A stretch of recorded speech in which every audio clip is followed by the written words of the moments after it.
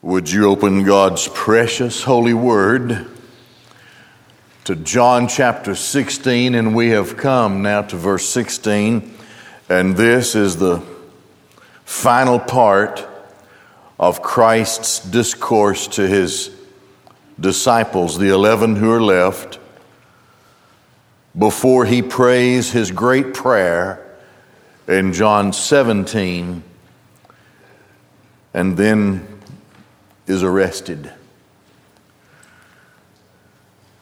Divine compassion.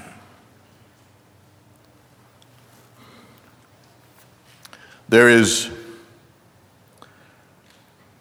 no greater display of the affection that God has for his own than what has been seen here in Christ's discourse to these 11. Please remember that in John 17, what he has told these 11, he notes in his prayer that the same feeling and love are to be applied to all believers. So when we see this, we can sense that Christ says this to us as well. In just maybe 3 hours or 4 from here, they will run away scared. They'll be scattered. There would be no way then to describe their grief and shock and fear and horror. The worst of human emotions, all mixed up and carried to the highest part of a person's state of existence. That's what these disciples are going to experience. Christ knows this. He must go to the cross, and he bypassed the cross. Where would I be? If you were in Christ, where would you be? As Paul wrote, we would of all men be most miserable. So then, only Christ can die for his own.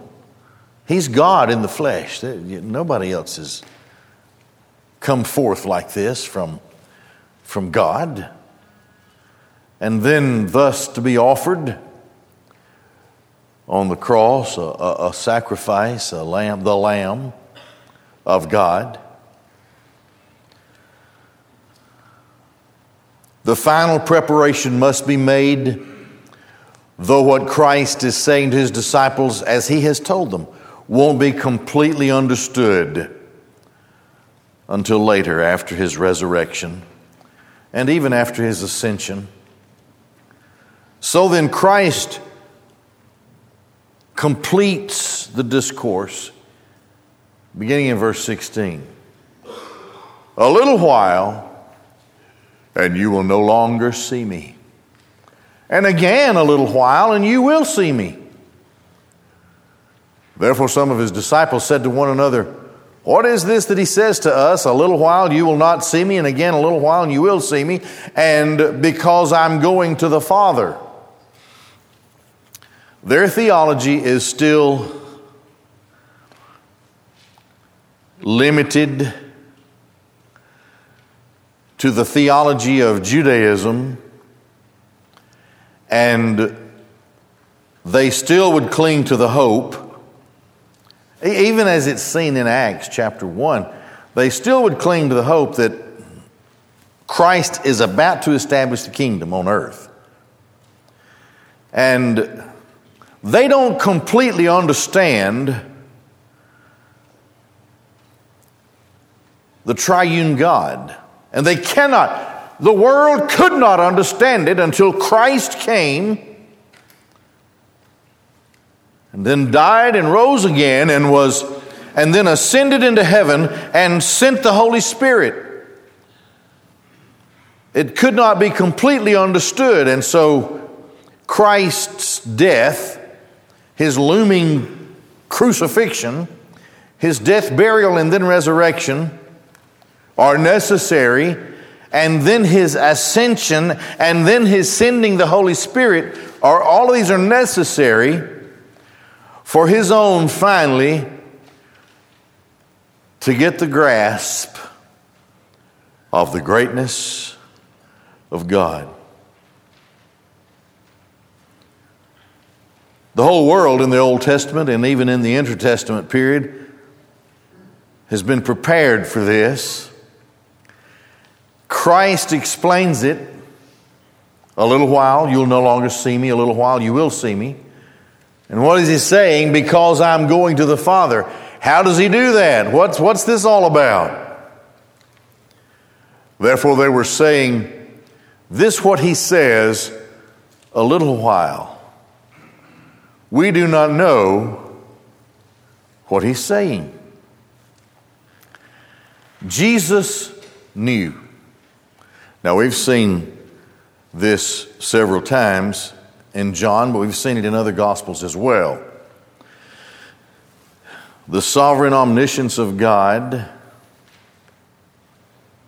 knowing those who are around him, he knew. He knew their thoughts. Jesus knew that they were desiring to ask him. And he said to them, do you inquire among one another concerning this, that I said, a little while you will not see me, and again a little while you will see me? Truly, truly, I say to you that you will weep and lament, but the world will rejoice. You will be grieved, but your grief will turn to joy. Of course, in the immediate sense, this applies to the disciples as they would watch in horror as Christ is cruelly beaten and then crucified, and then would experience the unspeakable joy of the great truth that he came forth from the grave. He conquered death. In an immediate sense, this applies, of course, to these 11 disciples. But in a much broader sense, it applies to you and me as well. We suffer grief in this present state, in this present world. We are grieved in relationships. We are grieved in family relationships. We are grieved in work relationships. Every relationship, even the highest and most special relationships we can have with each other, ends in grief and death.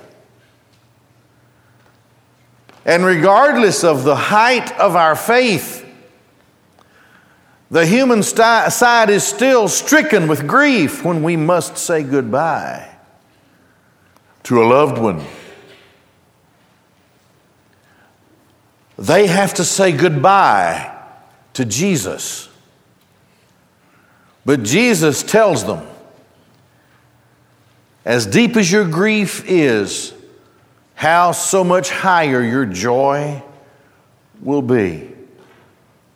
And that's the hope we carry in our lives when we think of those who have gone before us, those to whom we've had to say goodbye in this life. It is a promise from Jesus, and it begins in the immediate sense of Christ's assuming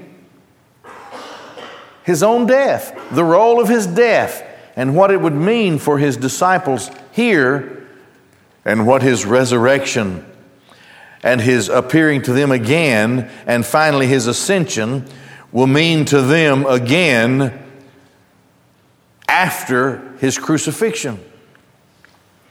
You will be grieved. This is part of our lives in this present world. We're not in heaven. The kingdom has not been established physically in the world. We have the kingdom in our hearts, of course. But we're not enjoying in glorified bodies the kingdom yet to come, and even beyond that, the new heaven and the new earth. Grief, we have grief. But we have this promise. Your grief will turn to joy. This great teaching for the church begins here with these 11. Christ knows what's about to happen to them. He understands because he knows what he's about to have to experience. And yet in all of this, he knows. I mean, all he has to do, Christ, of course, in his spirit, inspired Isaiah 53, Psalm 22, Zechariah, 9 through 12. He knew that it was prophesied that the Messiah would suffer. Daniel said he would be murdered, killed. Isaiah talked about his torment, his bruising, and what they would do to him. And Zechariah speaks of how he would, and Psalm 22, how he would be pierced and he would hang ignominiously in front of a crowd who would make fun of him. Christ knows he's headed for this. He's just wee hours from it. But his concern is for these 11. Divine compassion. You're going to be grieved, but it'll turn to joy. Then he gives them an illustration of what he's talking about. When the woman is giving birth, she has pain because her hour has come. But when she brings forth the child, she no longer remembers the tribulation on account of the joy that a man has been born into the world. Therefore you also now indeed have grief. However, I will see you again, and your heart will rejoice, and no one will take your joy from you. Every one of us in the human experience here, all of us, me, you, everybody, experiences grief in various ways. The situations that we face in life, people disappoint us. Things happen. We struggle. We're treading through this life. But we have this promise from Christ that behind everything we face, the tribulation, the suffering, like a woman in childbirth, the pressure, the pain of all that we suffer, at the bottom of it all should be joy. Joy. That what we are experiencing in this life is not the fundamental foundation of who we are. Like that woman in childbirth, those of us who are in Christ especially, we're going to experience grief. We are attacked by the world whether we realize it or not. Our children are attacked, and when our children are attacked, they're attacked at school, they are attacked in their relationships, they are attacked online, they are attacked on television, in the music, they're attacked everywhere. And when we consider these things, we suffer as well, and we grieve as well. And we face the tribulations and the pressures of life today, just going from day to day and week to week. We suffer these things. We understand in all of this as a lesson that all of that's going to be turned into joy. It's just sort of a dressing room for heaven. This life, the teaching here starts with Christ and His 11.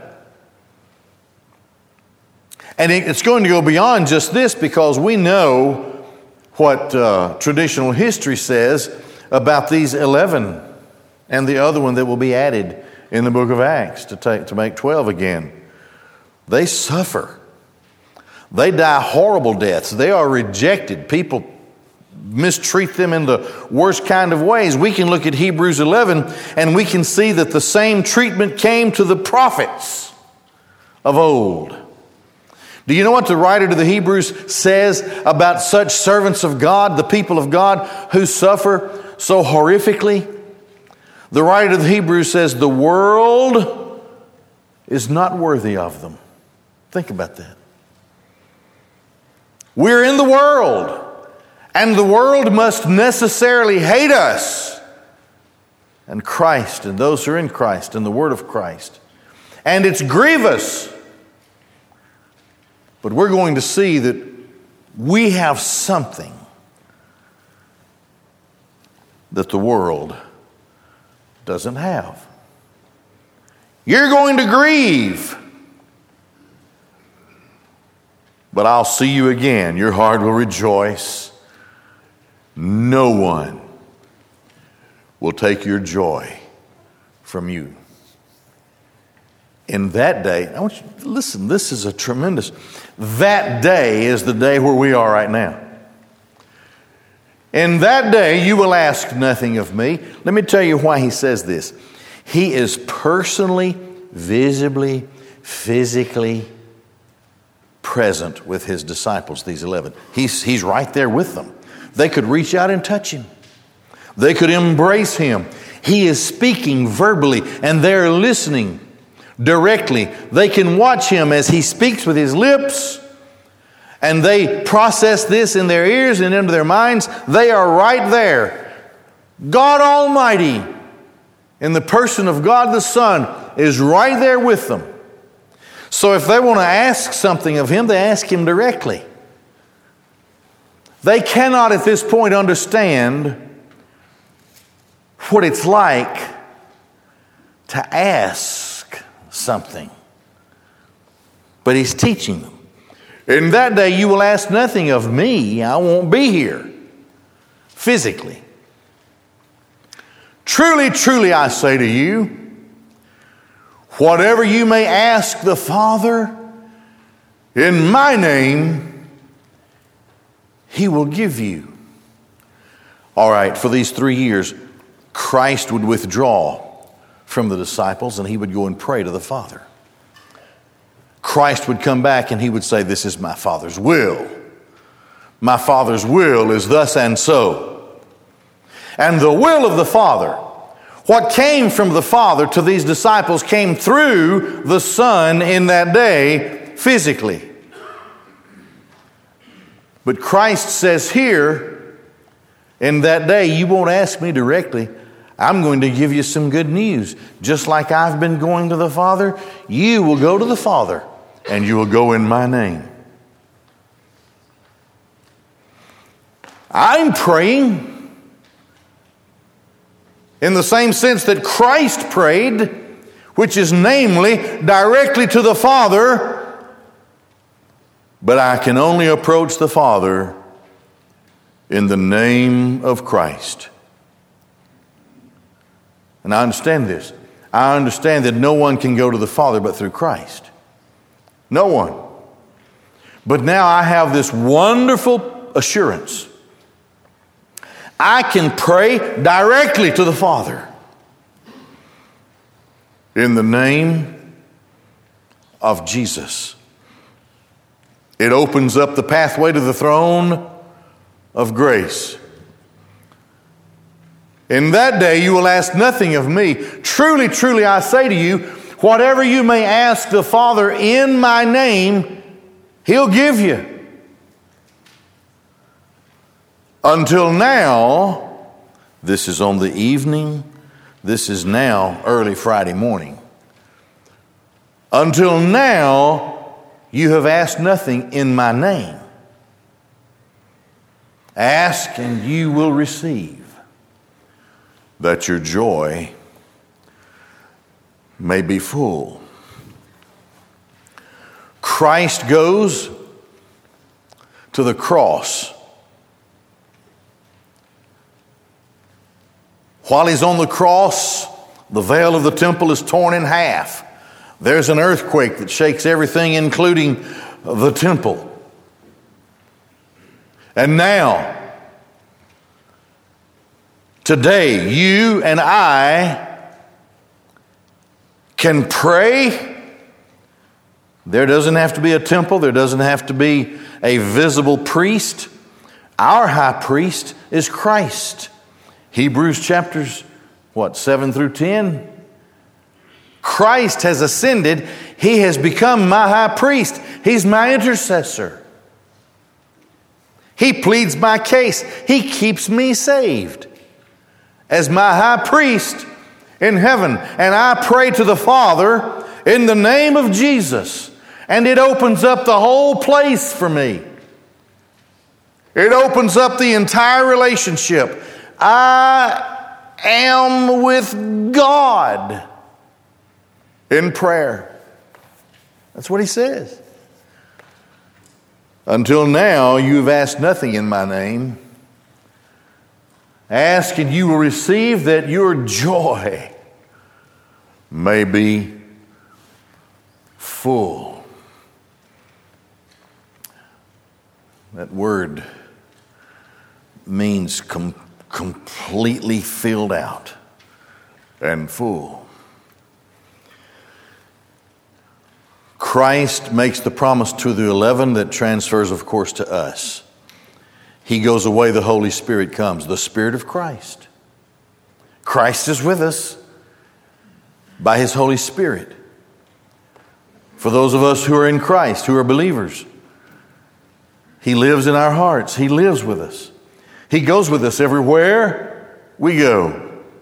He hears what we hear. He sees what we see. He knows what we do. He is with us. He tenderly rebukes us from time to time. He teaches us. He even makes our prayers right when our prayers go up into heaven. He takes care of it. He is our high priest. And so our joy is full because just like He was physically with those 11, He is spiritually with me every day and every night. He is always with me, and I'll tell you, surely this makes our joy complete, full, filled to as far as it can be.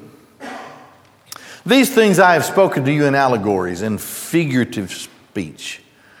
An hour is coming when I will speak to you no more in allegories, but I will report to you plainly concerning the Father. In that day you will ask in my name, and I do not say to you that I will implore the Father for you. Do you know why? Because we will go directly to the Father in the name of Jesus.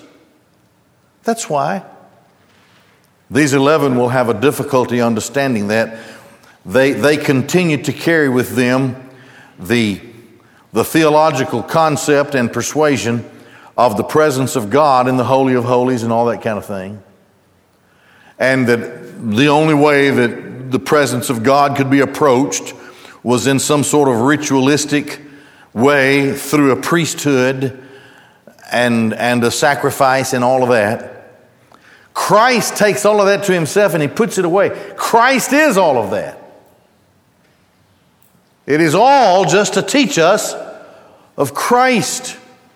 So now, Christ says, I'll tell you, you won't need me to implore the Father for you. I'm telling you plainly, you will go to the Father in my name, And you ask, and He'll give it. This is just like Jesus saying, you know how I've gone unto the mountaintops and prayed to the Father for the will of the Father, and to be empowered by the Holy Spirit, sent by the Father, that I might do the Father's will. Now this is you, in the sense of prayer, praying to the Father, directly to the Father. No need for the temple anymore. No need for a priesthood anymore. Even with Christ ascending physically into heaven and there taking the place of our high priest and sending His Spirit, no need of the physical presence of Christ anymore. He is with us by His Holy Spirit. Now, this is something that these 11 won't really understand until after the day of Pentecost. Now we get to the really beautiful part. It's all beautiful. For the Father Himself loves you. We think of, God the Father, God the Son, God the Holy Spirit. And so many times we think of the Father as, the Wizard of Oz or something. We just can't go there. Ooh, not in the presence of the Father. Let me tell you, the Father loves you if you're in Christ. Do you know why the Father loves you? Because you have loved Jesus and have believed that Jesus came forth from God. This has warmed and opened up the familial affection of God. You see, there's a word here. We know about agape. We know about all. But look at this. This is up there in the Greek. This is the other word. Philia. Philia. Now, that's not a mignon. This is a Greek word that means deep, personal, family affection. Phileo, it comes from phileo. Philadelphia, Adelphos, brother, philate, brotherly love. Christ brings it right to their hearts. And here's what He says to us. Do you love your family? You know, He says in another part of the Scripture, you can call Him Abba, Father, Papa, Father. You just call Him that. That's who He is to you. He's your Papa. He's your Daddy, your Father. His love. Jesus says, for the Father Himself loves you. And for you to identify with this love, how strong is your love for your children, your parents, your husband, your wife, the people who are the closest to you on planet Earth? This is not an agape love. This is a phileo. This is a philia. This is a family affection. And so Christ uses this word. And being the love from the Father makes it perfect affection. Now, those of us who especially have children, you love them with all your heart. You do anything for them. You even will overlook their transgressions. You may have to punish them from time to time, but you don't throw them away. You love them too much. So Jesus says this is the way the Father loves you. The Father Himself. I love the emphasis in the language. It starts with Himself. Himself, the Father.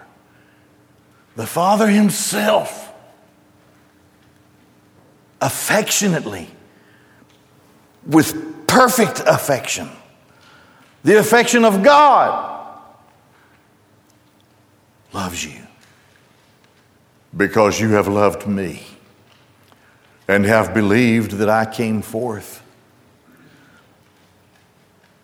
from God. I came forth from the Father and have come into the world. See, this is where we live. There's that word up there, the word. It's cosmon. It comes from cosmos. Ton cosmon, it's in the neuter there. It means the evil system, the fallen system of the present existence. Right down from the purity and perfection of heaven, the Son came forth from the Father. And He came into the world. But He's not going to stay here. I leave the world again and go to the Father. So, you pray to the Father, you're praying where Christ is, and you're praying being saved, having the Spirit of Christ. You're praying in the Spirit of Christ, in the presence of Christ, with the presence of Christ, according to the will of the Father. And the Holy Spirit interprets that and makes it all right. But I'll leave the world. We'll see in a minute that he finishes in the world what He came to do. Now, His disciples said, wow, this is different. Behold, you speak now in openness. And you're not speaking figuratively. And now we know that you know all things. You are truth. And you have no need that anyone should question you.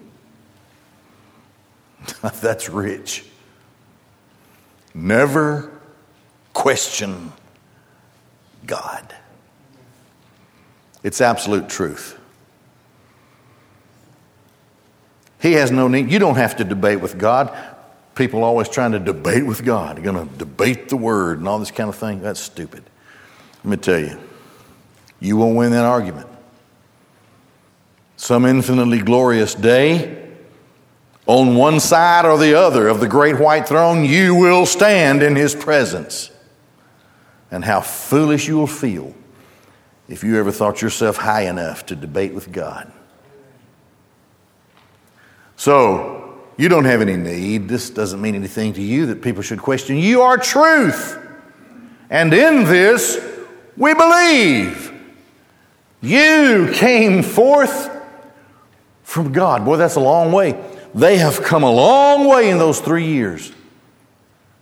This is the Son of God. This is the presence of God physically. And He is right there in front of them. You're absolute truth. And we believe that you came forth from God. Jesus answered them, now do you believe?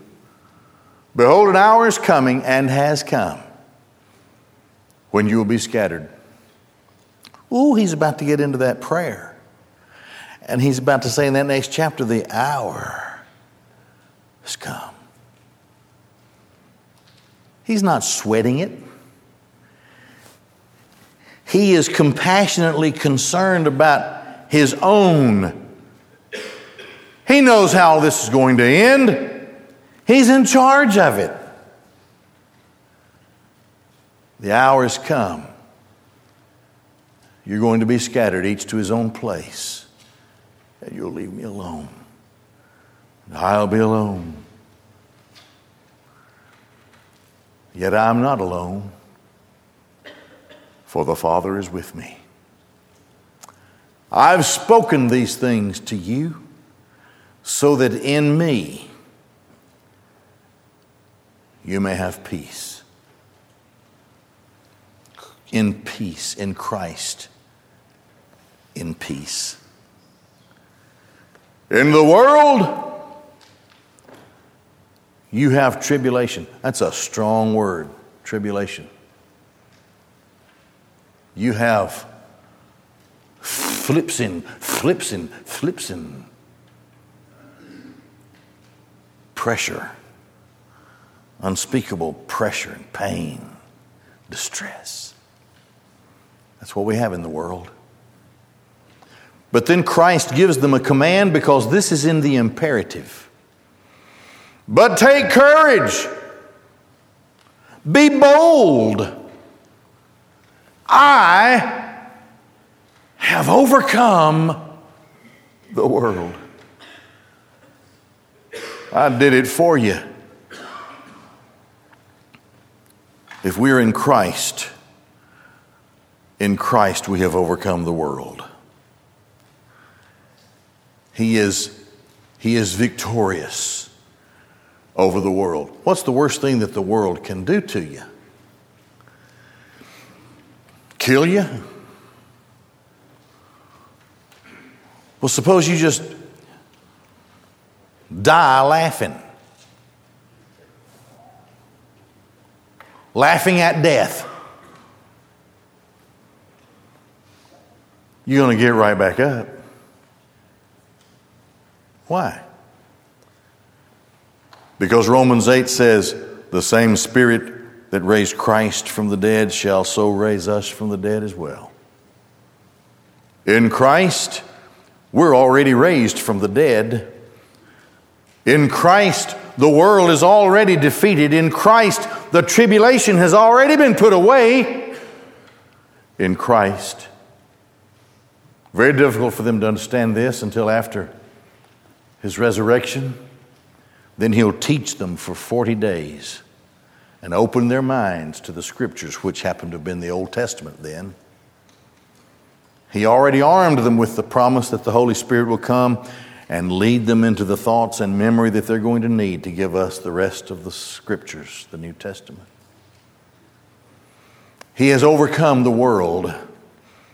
The evil system cannot conquer the people of God.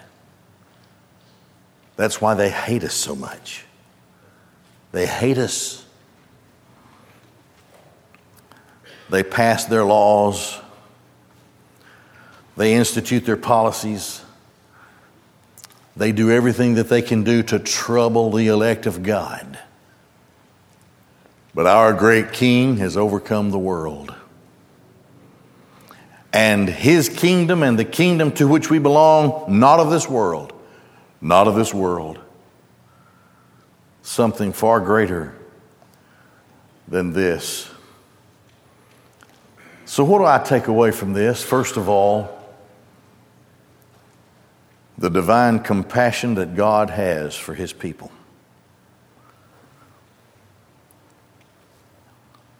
That in Christ, I can pray directly to the Father, just like Jesus did.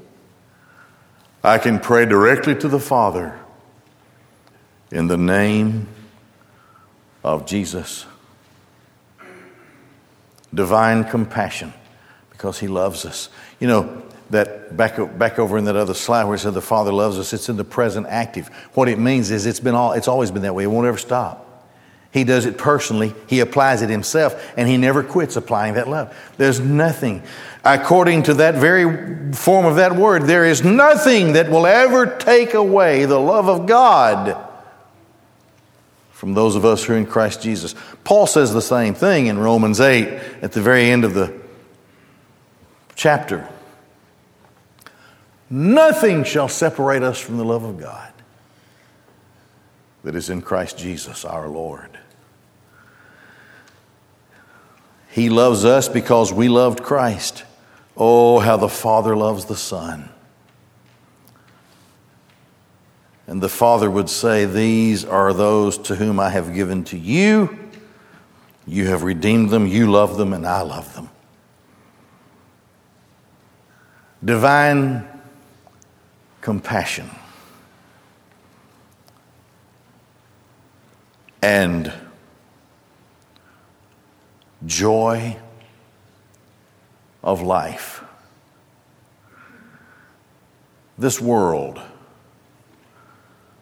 should never be allowed to rob us of our joy in Christ. My heart is broken. Go to the Father in the name of Jesus. Things are going wrong. Go to the Father in the name of Jesus.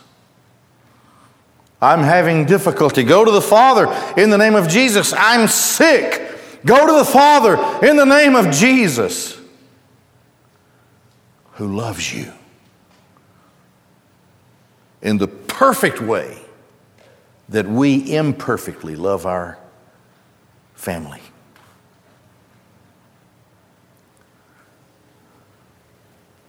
Divine compassion, abundant joy that the world cannot understand. Would you bow your heads and close your eyes? Jesus Christ is the Son of God. And He came into this world to save sinners. We're taught in the Scripture, admit that you're a sinner, believe in Jesus, call on Him to save you, for whosoever shall call upon the name of the Lord shall be saved. In just a moment, we'll be dismissed from this present meeting room. As you exit the doors, you will see deacons and their wives standing in the doorways of a couple of rooms just as you exit. If you would come to Christ today, they are there ready to pray with you. If you are a Christian and you are led to come into the body of Christ here at Shiloh, they are ready to pray with you. And we take care of all the details of church membership if that's what God wants in your life. They're there for you as you exit. But for right now, with our heads bowed and our eyes closed, prayerfully, let's stand all over this room and let's pray.